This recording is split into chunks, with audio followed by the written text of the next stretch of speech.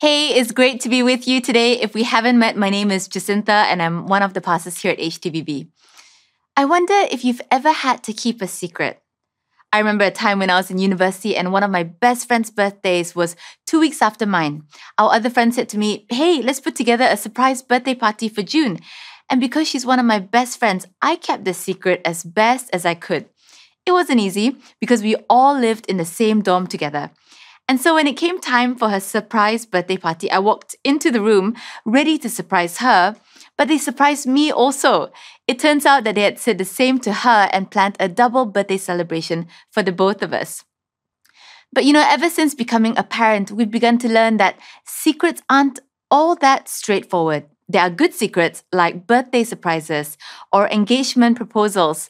But then there are also not so good secrets, information about a secret activity or lifestyle that you can't tell anyone about. And simply because you're the only person who knows it, it weighs you down. So my husband Abel and I, we have drilled it into our 3-year-old Levi that we don't keep secrets. If anyone ever does anything to him and says to keep it a secret, he needs to come and tell us right away. Until one day, while just playing around, Abel said to him, "Hey Levi, can I tell you a secret?" And Levi said to Abel, "We don't keep secrets, Daddy." It had backfired on us. In our passage today, we're going to look at a fascinating story involving a secret mission. It's found in the Old Testament in the book of Joshua, chapter 2, right before the wall of Jericho fell. And it's a story about Rahab, a prostitute, and an interaction she has with 2 spies sent by the leader of the Israelites, Joshua. It's a really interesting story. And as we look at it, I want to ask the question, what does this passage tell us about God's character, about who God is? And although there is so much to say about God's character, I want to focus today on 3 things: God's sovereignty, His goodness, and His love. So let me read the passage. You can follow along in your Bibles or on the screen. Joshua chapter 2, verses 1 to 14. Then Joshua, son of Nun, that actually is his name, secretly sent 2 spies from Shittim, that actually is the name of the place. He said, "Go, look over the land," he said, "especially Jericho." So they went and entered the house of a prostitute named Rahab and stayed there. The king of Jericho was told, "Look, some of the Israelites have come here tonight to spy out the land." So the king of Jericho sent this message to Rahab, "Bring out the men who came to you and entered your house, because they have come to spy out the whole land." Now let's just pause there for a moment. These guys were supposed to be spies on a secret mission. But within the first 3 verses, we see not only that the king of Jericho knew that they were in Jericho, but also where they were in Rahab's house and what they were doing, spying out the whole land. So it's either they weren't very good spies and probably need to pick up some tips from Ethan Hunt / Tom Cruise in Mission Impossible, or this mission to enter Jericho wasn't as under the radar as they thought it would be. Continuing on in verse 4. But the woman had taken the 2 men and hidden them. She said, "Yes, the men came to me, but I did not know where they had come from. At dusk, when it was time to close the city gate, they left. I don't know which way they went. Go after them quickly. You may catch up with them." But she had taken them up to the roof and hidden them under the stalks of flax she had laid out on the roof.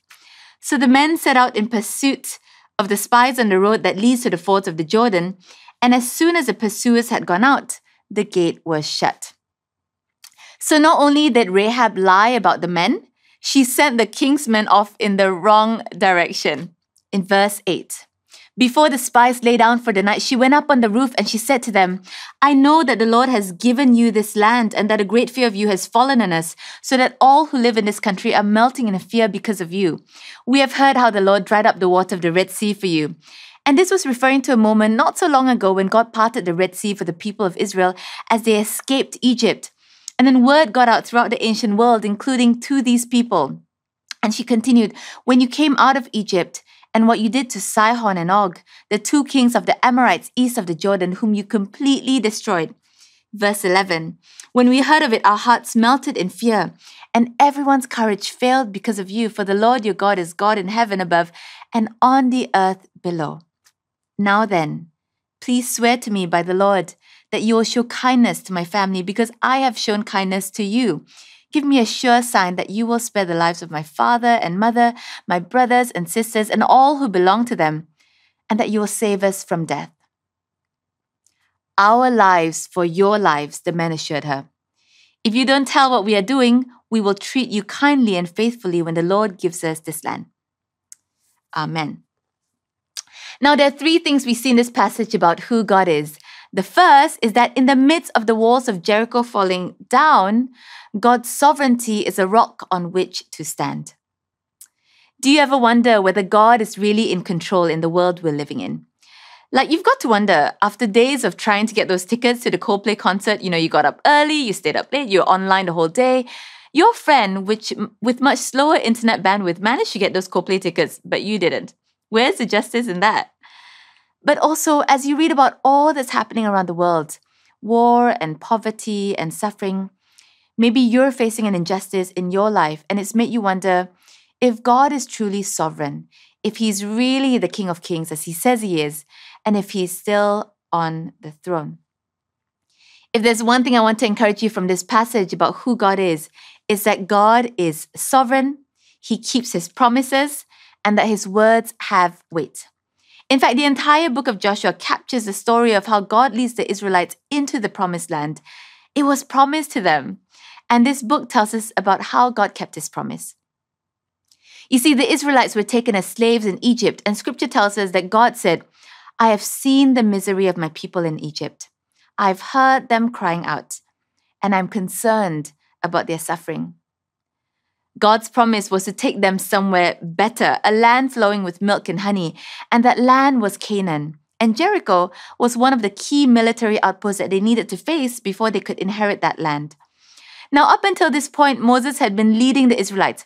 He led them through the wilderness for 40 years, and then right as they were on the cusp of entering the promised land, Moses dies. But right before he dies, he passes on his mantle of leadership to Joshua. And so Joshua chapter 1 picks up from this point. Let's read together from Joshua chapter 1, verses 1 to 3. After the death of Moses, the servant of the Lord said to Joshua, son of Nun, Moses' aide, "Moses, my servant, is dead. Now then, you and all these people get ready to cross the Jordan River into the land I'm about to give to them, to the Israelites. I will give you every place where you set your foot, as I promised Moses." Are you holding on to a promise that a loved one made to you? I love the story of this nurse, Elizabeth, who works in a healthcare facility with elderly patients. She has lunch every day with a particular patient with dementia. And so she put this card right by her bedside table, and it says, "I promise I will come and have lunch with you tomorrow because I said I would." And every day without fail, when she arrives at this patient's room to have lunch with her, she would look up at Elizabeth and smile and say, "Ah, you remembered." The sovereignty of God means his words have weight. It means his word is a firm foundation when all around you feels like sinking sand. And that means that you can trust him. You can trust his limitless strength. You can trust his infinite power to mete out justice. You can trust the fact that he knows all things and sees all things. But more than that, you can trust in his unending presence with you. Sometimes when our son Levi has had a bad dream, or if it's raining heavily and there's thunder, Levi would call to us in the middle of the night. Now, the thing about Levi is he has this funny quirk. He doesn't really like my hair. He thinks it always gets in his way. And every time it does, from a very young age, he'd go, "Oh, mama hair, mama hair." His distaste for my hair even extends to other fibrous, hairy things. And it's like in his mind, he's created a category of his own. Icky, hairy things equals to mama hair. Like he once had the fiber from a piece of corn stuck in his teeth. And he was like, "Oh, mama hair." So on this night, I get up from bed, I rush into his room and he's crying. And I pick him up and I say to him, "Don't worry, mama's here. Mama's here." And then he calms down, and then in the quiet of the night, he then yells, "But your mama hair's in my face." As Levi's parent, I had the power to pick him up from his cot and use my words to assure him of my presence. But my power is limited. I wouldn't be able to stop his bad dreams as much as I would love to. But God, our Heavenly Father, he has infinite power to keep all the promises he makes. You see, in our passage today in chapter 2, Joshua was about to step into one of the greatest battles recorded in Scripture. And I can imagine as he readied the army, as he sent out the 2 spies, as they surveyed the land, etched in Joshua's mind was the promise that God had given him just a chapter before. I will give you every place where you set your foot, as I promised Moses. But God's promise continues on. He then says in verse 5, as I was with Moses, so I will be with you. I will never leave you nor forsake you. And I love that because God's promise is not just that he would carry out justice in the face of injustice, but that his presence will be with you, that he will never leave you nor forsake you. And maybe this is something you need to hear today. God has never forgotten you. He has never left you. God is not just a powerful king. He is a present father. His promise is found in his power, but is also discovered in his presence. So God is sovereign, but also secondly, God is good, and his goodness brings the outsider in. You may have heard of the term main character syndrome. Now, it's not a mental disorder, but what it is it's a mindset when people, primarily those in Gen Z, when they position themselves as the leading actors and actresses of their day-to-day lives. It's a phenomenon that's become so popular that there are more than 170 million videos in social media tagged with main character energy. I read that a market research company that focused on millennials and Gen Z said that 55%, over half of Gen Zs and millennials, see themselves as the main character of their lives. But in true Gen Z fashion, a new movement has now risen. #not the main character. Because seeing yourself as the main character has become too mainstream, it is now totally okay to see yourself as a side character. And so, while it might be tempting for us to see ourselves in the character of Joshua, who has always seemed to me like the main character of this story, I thought today we would shift our lens to a supporting character in the story. Someone slightly unexpected and yet is hugely significant in the big story of God's rescue plan. There are levels of unexpected in her story. Not only is she a Canaanite, but also she's a woman, and then she's a prostitute. Her name is Rahab, aka #not the main character. And I wonder, what if we're more like Rahab than Joshua? Now, not much is told to us of her background. All we know is that she's had a tainted past, a controversial reputation, and she was rejected by society apart from what she could give. She worked as a prostitute, and she lived at the border of the city. Verse 15 says, her house was part of the city wall. And if you looked at how society was ordered at the time, you know that prostitutes were as marginalized as they could get. They lived their lives as social outcasts. No little girl ever dreams about being a prostitute when she grows up. One doesn't simply choose this life. Rahab probably ended up doing this because she no longer had the protection of a husband or family members and needed to earn a living to survive. And it meant that rather than people talking to her, they would talk about her. Rather than people valuing her, they would use her. Rahab was an outsider. Even the place she lived, the border of the city, was a picture of her status in society. And I wonder if you've ever felt like an outsider. All of us have a need to belong. And although we're as connected digitally as we can possibly be, loneliness has never been greater. In fact, loneliness has reached epidemic levels. An American doctor, Dr. Murthy, said this: there are now more adults struggling with loneliness than have diabetes. And yet think about the discrepancy in the attention that we give to these two conditions. Rahab was an outsider. But what happens in her story? You see, although the 2 spies who turned up at her home were Israelites, basically the enemy, it says in verse 6 that she took them up to the roof and hid them under the stalks of flax she had laid out on the roof. Why did she do that? If she had been found out, she would have been punished by death. But as we read on, the conversation she has with the 2 spies tell us why. She says in verse 9, I know that the Lord has given you this land. She then says, I've heard all about what God has been doing for you, how he dried up the Red Sea. And then she confesses something she's come to believe, The Lord your God is God in heaven and on earth below. You see, one theory about the spies is that they weren't going in to take information about the land because Joshua had already done that when he sent the 12 spies to survey the land. This time, the spies were going in to give the people of Jericho a warning, to tell them about God and to help them to turn to Jesus before the wall of Jericho fell. And as sovereign as God is in his plan to destroy the wall of Jericho, so is his goodness in showing up to the socially outcast. God's view of the world is immeasurable, and yet he never forgets the one. To share the love of Jesus, the two spies went to a brothel, the most unlikely of places, and in that space, God saw Rahab. Beyond her professional job, he heard her profession of faith. God's goodness brings the outsider in. A few weekends ago, we had our Alpha Weekend Away in Malacca. Kim, one of our amazing volunteers, you'll often see him at church on a Sunday in a red t-shirt. He was serving on the SAGE-TVB team during the weekend. But he's also from Malacca.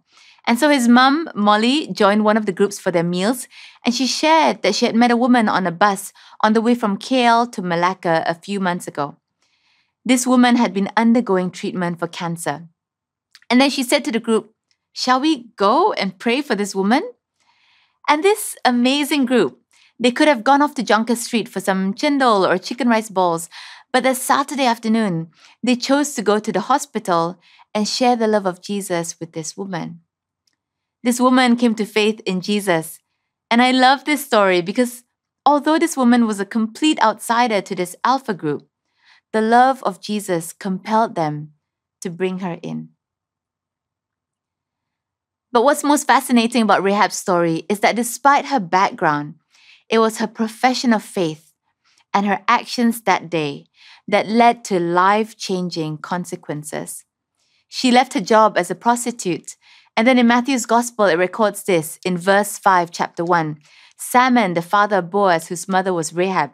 So Rahab married Salmon, which actually is his name. They gave birth to Boaz, Boaz the father of Obed, and Obed's mother was Ruth. Obed became the father of Jesse, and Jesse became the father of King David.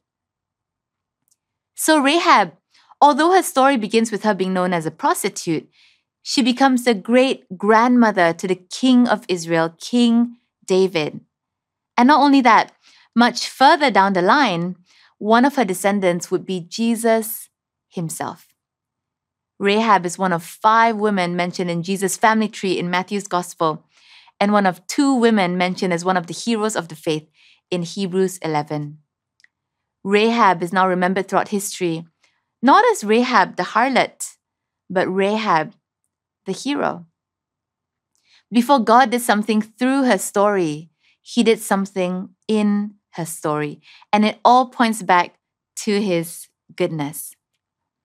And so God is infinitely sovereign, he's unendingly good, but thirdly, God's love is a scarlet cord in times of need.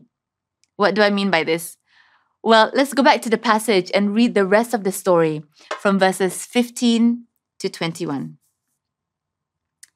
So she let them down by a rope through the window, for the house that she was living in was part of the city wall. She said to them, "Go to the hills, so the pursuers will not find you. Hide yourselves there 3 days until they return, and then go on your way." Now the men had said to her, "This oath you made us swear will not be binding on us, unless, when we enter the land, you have tied this scarlet cord in the window through which you let us down, and unless you have brought your father and mother, your brothers, and all your family into your house. If any of them go outside your house into the street, their blood will be on their own heads. We will not be responsible. As for those who are in the house with you, their blood will be on our head if a hand is laid on them. But if you tell what we are doing, we will be released from the oath you made us swear." "Agreed," she replied. "Let it be as you say." So she sent them away, and they departed, and she tied the scarlet cord in the window. Now, Rahab had an agreement with the 2 spies that she would not reveal their whereabouts, and in exchange, they would keep her safe. But how would the Israelites know to keep Rahab and her family safe? It all hinged on this one sign, a scarlet cord in the window of her home. But did you know that the color scarlet, a bright red color, is often associated with mystery and promiscuity? Even throughout history and in books and movies, there's The Scarlet Letter, a classic novel about an adulterous woman. There's A Study in Scarlet, a Sherlock Holmes story about a mysterious wall painted in blood. And then there's The Scarlet Witch, otherwise known as Wanda Maximoff from the Marvel Cinematic Universe. And so it wouldn't be surprising if the scarlet cord that Rahab used to let the spies down was more commonly used to signify the activities in the home she lived in. She would put out the scarlet cord to signify the fact that it was a brothel, so people from the outside knew whether or not to go in. In many ways, it was a signboard to the city of her shame. But why do you think the writer of the book of Joshua took the time to write such a detailed account of this story, even describing how the scarlet cord would be used? Well, the Hebrew word for cord is tikva, which means to bind together, but it also means to look forward to. It implies anticipation, a sense of certainty that something will happen. And so depending on context, this word could either mean rope or hope. In other words, the rope that symbolized her shame would now be transformed into a symbol of her hope. And this picture of hope isn't just an abstract idea, but something tangible that you can literally grab a hold of, the way the two spies held it to be let down. And it reminds me of another story in scripture. When God was leading the Israelites out of Egypt, he sent 10 plagues to convince Pharaoh to free the Israelites from slavery. But to protect the Israelites, he instructed them to take some of the blood from the animal sacrifices and mark the top of their doorposts with the blood. And that would be a sign any destructive plague would pass over those homes with blood marked over their doors. In the same way the plagues passed over the Israelite homes because of the blood-marked doors, destruction passed over Rahab's home because of the scarlet cord. The scarlet cord was Rahab's only hope in this time of crisis. I chatted recently with a pastor, Pastor Jacob, who leads a church in the east coast of West Malaysia. He led it for many years. He told me that the town he was in was actually quite hostile towards him and his church, but his church grew and it gained a reputation. And so one evening during a service, a group of guys came into the church while he was preaching, and they stood at the back and clearly indicated that they were up to no good. They said to him that he needed to follow them into their car. Now, this pastor used to be in the military, so he wasn't worried, and so he went along. But then they brought him to a secluded spot, and when they all got out of the car, they tried to beat him up. But as much as they tried, they couldn't bring themselves to beat him up. It was as if an invisible force was protecting Pastor Jacob, so nothing could touch him.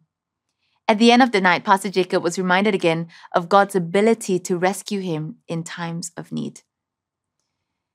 You see, as we look at Rahab's story, we see a God who isn't just sovereign, which signifies his greatness, a God who isn't just good, which signifies his morality, but more than that, a God who is so loving that he would give up his life so that we might live. Rahab's faith points to Jesus, that she put her life on the line, but that Jesus' body hung on the cross. You see, because of Jesus, we can have a scarlet hope, a hope bought by his blood shed on the cross. In him, we find our righteousness. In him, new hope is offered to us. In Christ, God himself suffered violence so that violence might be ended forever.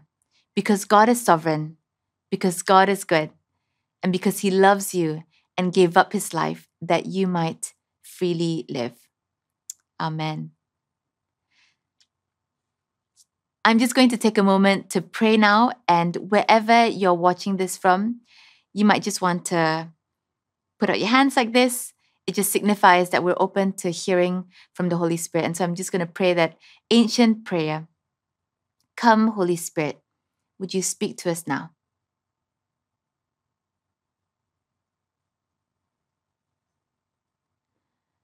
I think there might be someone here and you resonated with that word about keeping a secret, and you feel burdened by something that you're holding on to. And I think the Lord wants to encourage you that you can share it with him. He is safe and you can go to Him and confess your secret life to Him.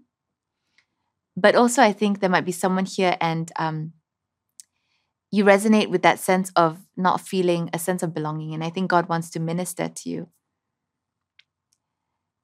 We would love to be able to pray for anyone here who would like prayer. The team will get in touch with you. But for now, let's finish with this final song of worship.